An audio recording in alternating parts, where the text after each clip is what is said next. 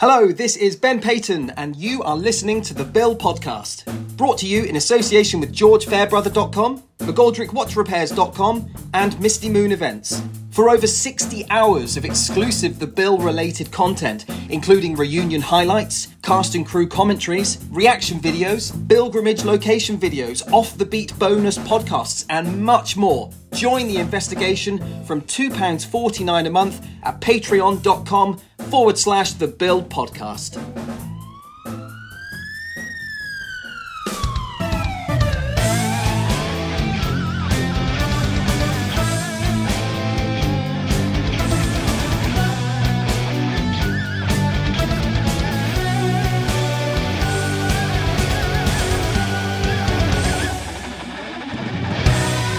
Special guest today is a brilliant actor who played one of the most popular CID characters in the Bill's rich history. And right now, you can see him in action on stage at the Greenwich Theatre, where he gives a beautiful performance. I know because I've been lucky enough to see it, and I can highly recommend that you all do the same. Ladies and gents worldwide, you have inundated me with requests, and now I'm thrilled to say the words that Rod Skase is back. Make some noise for the magnificent Iain Fletcher. Iain, welcome to the Bill Podcast. Thank you. They're making some noise. Can you hear that? Yeah. They're hooting their cars up the street as we speak.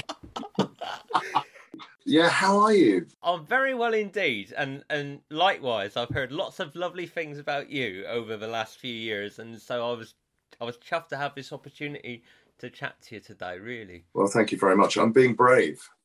I'm very good friends with Greg, and I said to Greg, yeah, I'll go on sometime, you know, as long as we can go on together.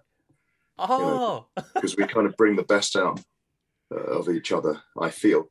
And I was curious. I mean, I've listened to a few. Oh. Russell and Carrie Pearce. We've done something with Carrie Pearce. That's right. I mean, two of my colleagues, I used to share a dressing room with Russell after Martin Marquez, who played Danny Pearce. Yeah, that's right. He was only there for a year, and I did my very first episode with him. I must sincerely compliment you on a very tender and truthful performance that you give in the play, and in the wonderful programme. It describes Neville Talbot, who you play so beautifully, and you really captured the essence of the man as he's described in the programme. So my huge compliments to you. I was sat on row C, and you opened the play, and I was like sat directly opposite you, and it was just such a special.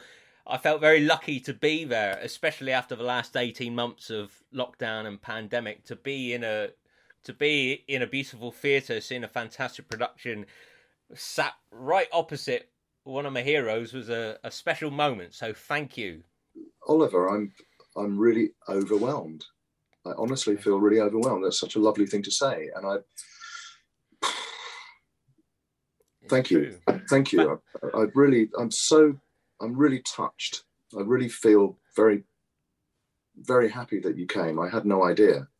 So that always helps, because I do, you know, when people come in, you know, my partner came in on Tuesday, and I felt nervous. I really did. I felt I was really sort of monitoring everything I was doing, and I didn't. Yeah, it means a lot. And I'll tell you why. It's because I really love playing the role.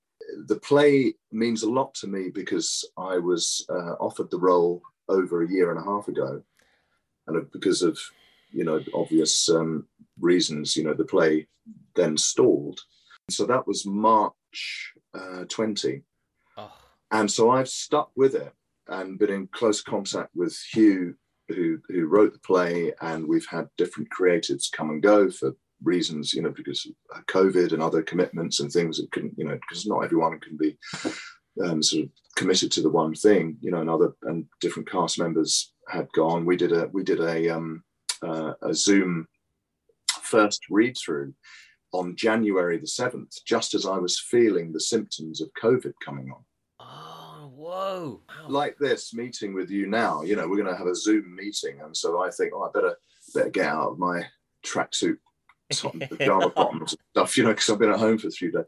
And, you know, I'll have a shave and I'll put on a nice shirt, make myself presentable, as I have with you. Oliver. I was putting on this aftershave that my daughter gave me for Christmas, and put it on, looked at it, and I thought, yeah, okay, looking all right, because I'm going to meet the cast for the first time and sit there, and we all have our own single. And as I was walking down the stairs to the room where I'd set up my computer, I realised, hang on, I can't smell the aftershave. And I went back up and squirted a lot more in my hands and held it over like so. And I just couldn't smell it. I could sense the scorching of my nose hairs from the vapour, but I couldn't smell a thing. And I went downstairs and I thought, right, okay, this is an obvious symptom. And I started to feel throughout the reading of the play, ropier and ropier and ropier. But it was lovely because it was really intense, and all the cast were so gracious and focused and tight in on the project and stuff, because obviously everyone wants to make a good impression, you want to do a good reading, but it was a really lovely thing to do. A couple of the cast members are not with us because they're doing different jobs, but on the whole, the cast was the cast that you saw. So I've had COVID, and I was pretty ill for about 2 weeks, as my partner was as well, but had come away from me for Christmas. We'd already arranged to have our Christmas together before Boris very kindly on the Saturday or Friday before said, well, you can't all actually meet together now, you know. Balliol boy. You know? Oh, wow. Oh, there's the connect. Yeah. Oh, wow. But it's a very emotional experience. And to have, I really hope that I sort of tick the box with the character, because there's something that I've always wanted to play a character who's warm and kindly and benevolent, you know, and with heart, and, you know, with a kind of honesty. And it's something that, for me as well, this is still very much a bit of a tester for me, whether I still want to be an actor. Right. Wow. Okay. So because I'm thinking of retraining as a therapist, and I'd actually had a conversation with Greg Donaldson. I'm trying to remember Proctor's first name. Tom. Yeah.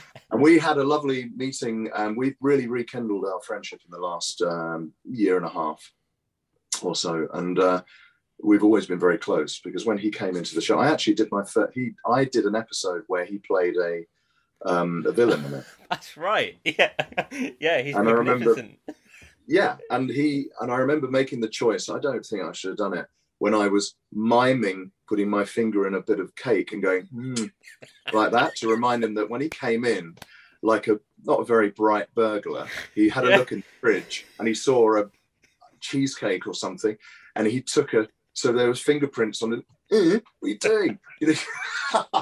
But when in the interview scene with him, we did that, and it was me and Kerry, because Kerry and I, we did lots of episodes, and they really wrote for us, and I'm so fond of Kerry. She was such a fantastic partner in that, as were so many, but particularly because I was really able to display my awful attitude towards WDCs, and I had a real crush on Kerry. Yeah, well, she spoke very fondly of you. Oh, that's right. Yeah, I can quote, I loved playing against his very solid character, and in real life, he's a really lovely, adorable, and gorgeous man. Oh, well, that's very kind. My goodness, I don't think I've had so much love directed towards me in such a short period of time in my life. You deserve it, man. I mean, I read on your Mandy profile that you've always, in a very tough business, maintained the faith with acting.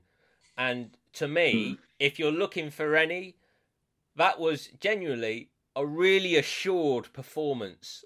You, for me, it's the only time I've ever seen, and I'm being genuine, an actor on stage give a performance that could translate to the screen at the same time.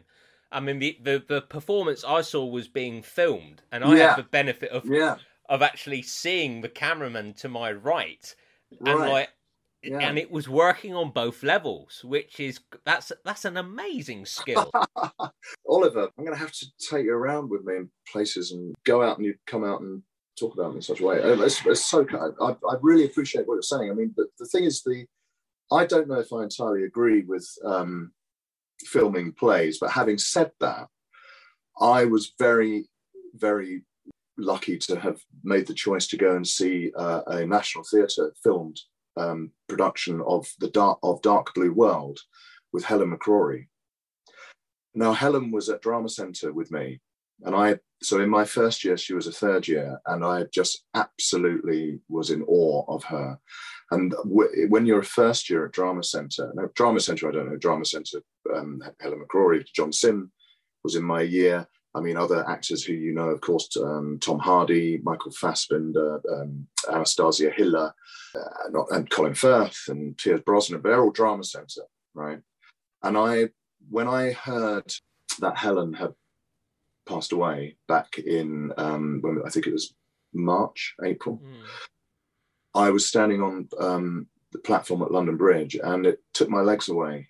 I've actually felt a wobble, and I had to sit down, and I felt very tearful about it. I haven't seen Helen for many years. The last time I saw her actually was when she was doing a play at the Donmar Warehouse, and I was doing the bill.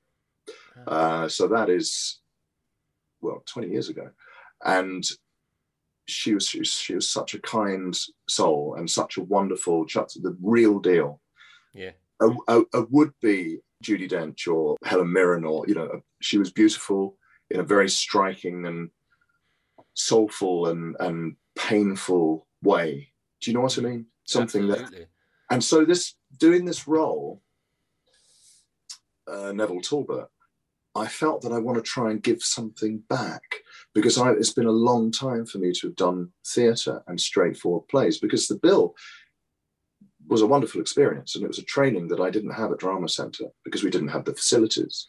And I would never want to see my early episodes, certainly within the first 6 months, where I don't know what the hell I was doing, but I remember very kindly, Antonio Callaghan, right? He very kindly, after about maybe half a dozen of my episodes being aired, he said, "Iain, do you want to come over to my place? We'll have a little chat about stuff," because it's Drama Centre.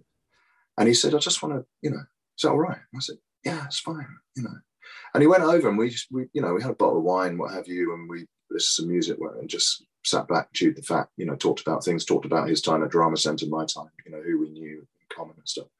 And he just said to me, "Do you mind me saying, I just think your performance, you've really got the makings of a great character in Rod Skase, but he's a bit big. What you're doing is a bit for the stage. It's a little bit telegraphed. It's a bit, just throw it away. Keep the intensity, but throw it away." And it was such, and I felt so grateful to him.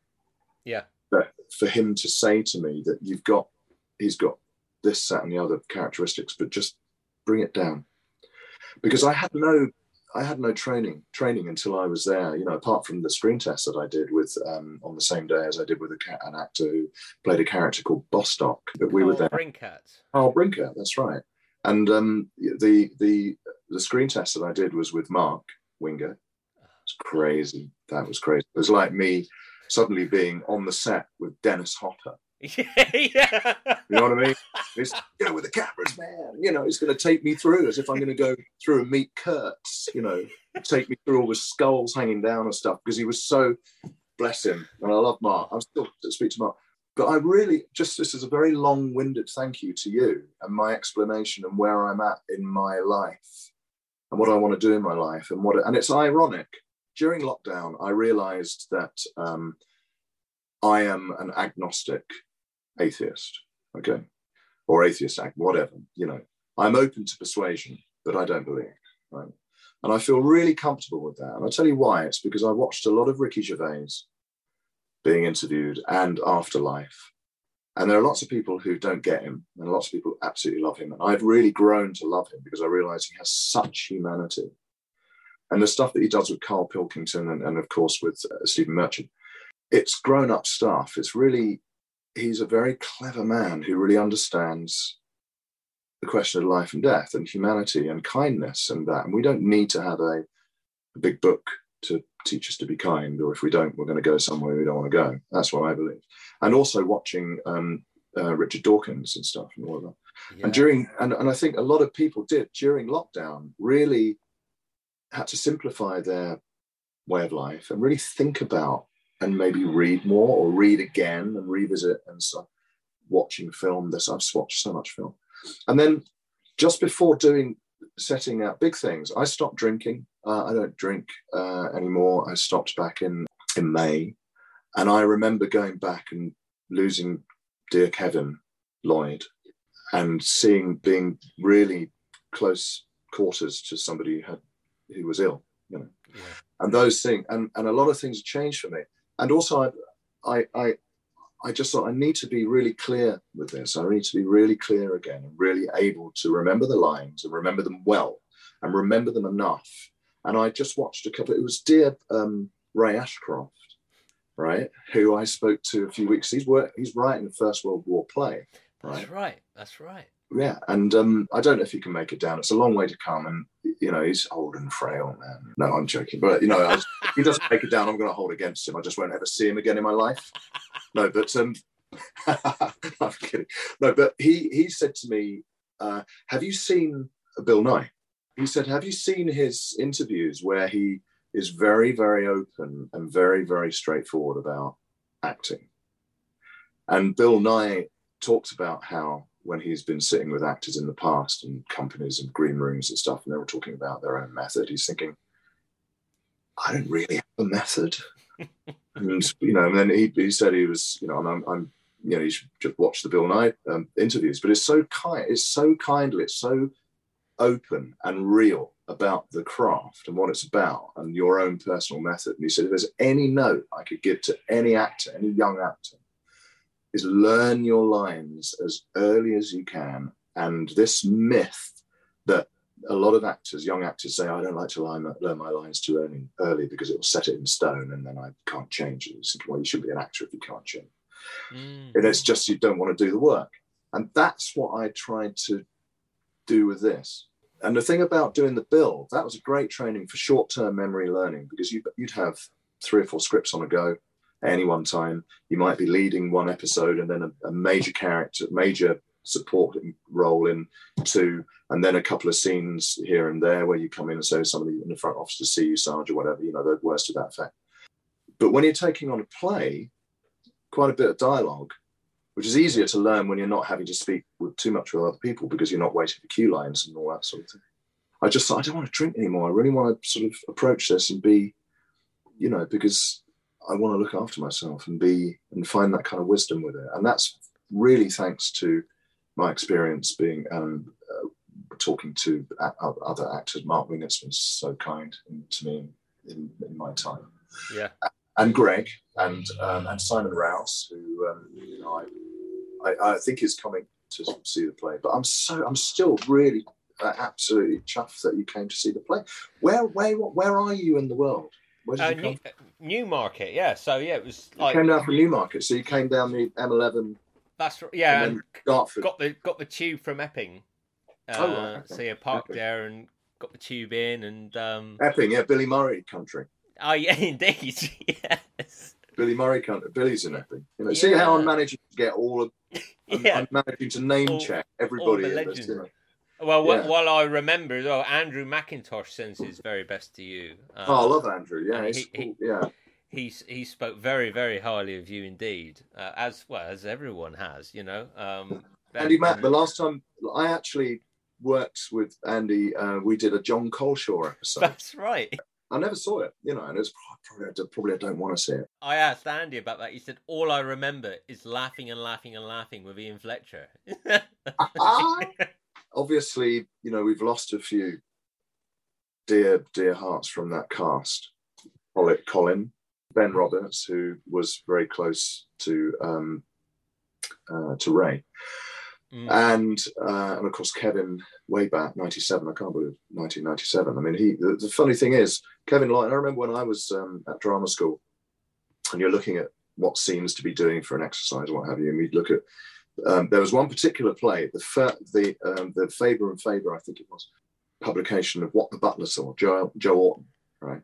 And on the back, and as they always do with play scripts, they always put in the first cast where it's performed, the date that it's performed. Okay, and this cast had Kevin Lloyd in it, and on the back cover is Kevin Lloyd naked with a policeman Or no, he doesn't have a policeman, because I'm just thinking of that iconic picture of the football match with the policeman with the guy naked, the long hair and a beard, and the cop's got helmet over his head. And but this one, he's actually on stage naked with holding a policeman's helmet over his private parts and private parts. Anyway, but his private parts. And the irony, I just remember that when I met him, and because we spent so many hours sitting in cop cars, talking and talking. He talked about the Royal Court Theatre and National Theatre and working with Pete Postlethwaite. I mean, these people, Simon Rouse again, I taught, Simon had done Sweet Bird of Youth at the National Theatre with Lauren Bacall. And these guys, that was the thing. That was what was such a privilege, such a treat going into the bill. So I was working with guys who had been doing loads of quality theatre, and Simon and Kevin and Sean Scott, they had such kind of gravitas, and they were the real deal. And I learned so much from those guys. And Simon and I, we had such a laugh, and probably within the year of me working, we became very good friends and went on a couple of crazy adventures together. We went to Ireland, went to Cork, and just long weekends and things. And we'd go to Twickenham, because he lives in Twickenham, and we'd go and see a bit of rugby and stuff, and just that's what was lovely about it, is I did 3 years at fantastic drama school, then a good couple of years learning at the Bill, and then really starting to relax into it. And then I went off to Australia and did a play with Britt Eklund in Brisbane. And it was, and I'm going to see her. I spoke to her the other day, actually. She's doing a play which will be down in Brighton. It's a little tour. I'm going to go down and see her. And she's now in contact with my partner, who's Swedish. And I hadn't spoken to Britt for about 10 years, actually. No, not that long, probably about 7 years.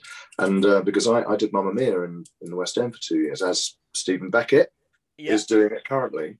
I played Sam, the Piers Brosnan role. Nice. And everyone said, well, it was obvious who you'd play. But what was I going to say? Britt, she came to see it. She came to see Mamma because she knows those guys. She knows Benny and Bjorn, and because Sweden only has about 50 people living in it. No, but I contacted her and said, "God, help me, Britt. I'm dating this mad Swede. I need some advice." I spoke to her the other day, and I just saw that she went to the Bond premiere. Have you seen the Bond film? I have. Have you? Yeah. Actually, Mark Kermode hit the nail on the head. He said it was the first Bond film that he saw that really had a sense of dread throughout. That real ominous thing that actually took it back to, well, not the first.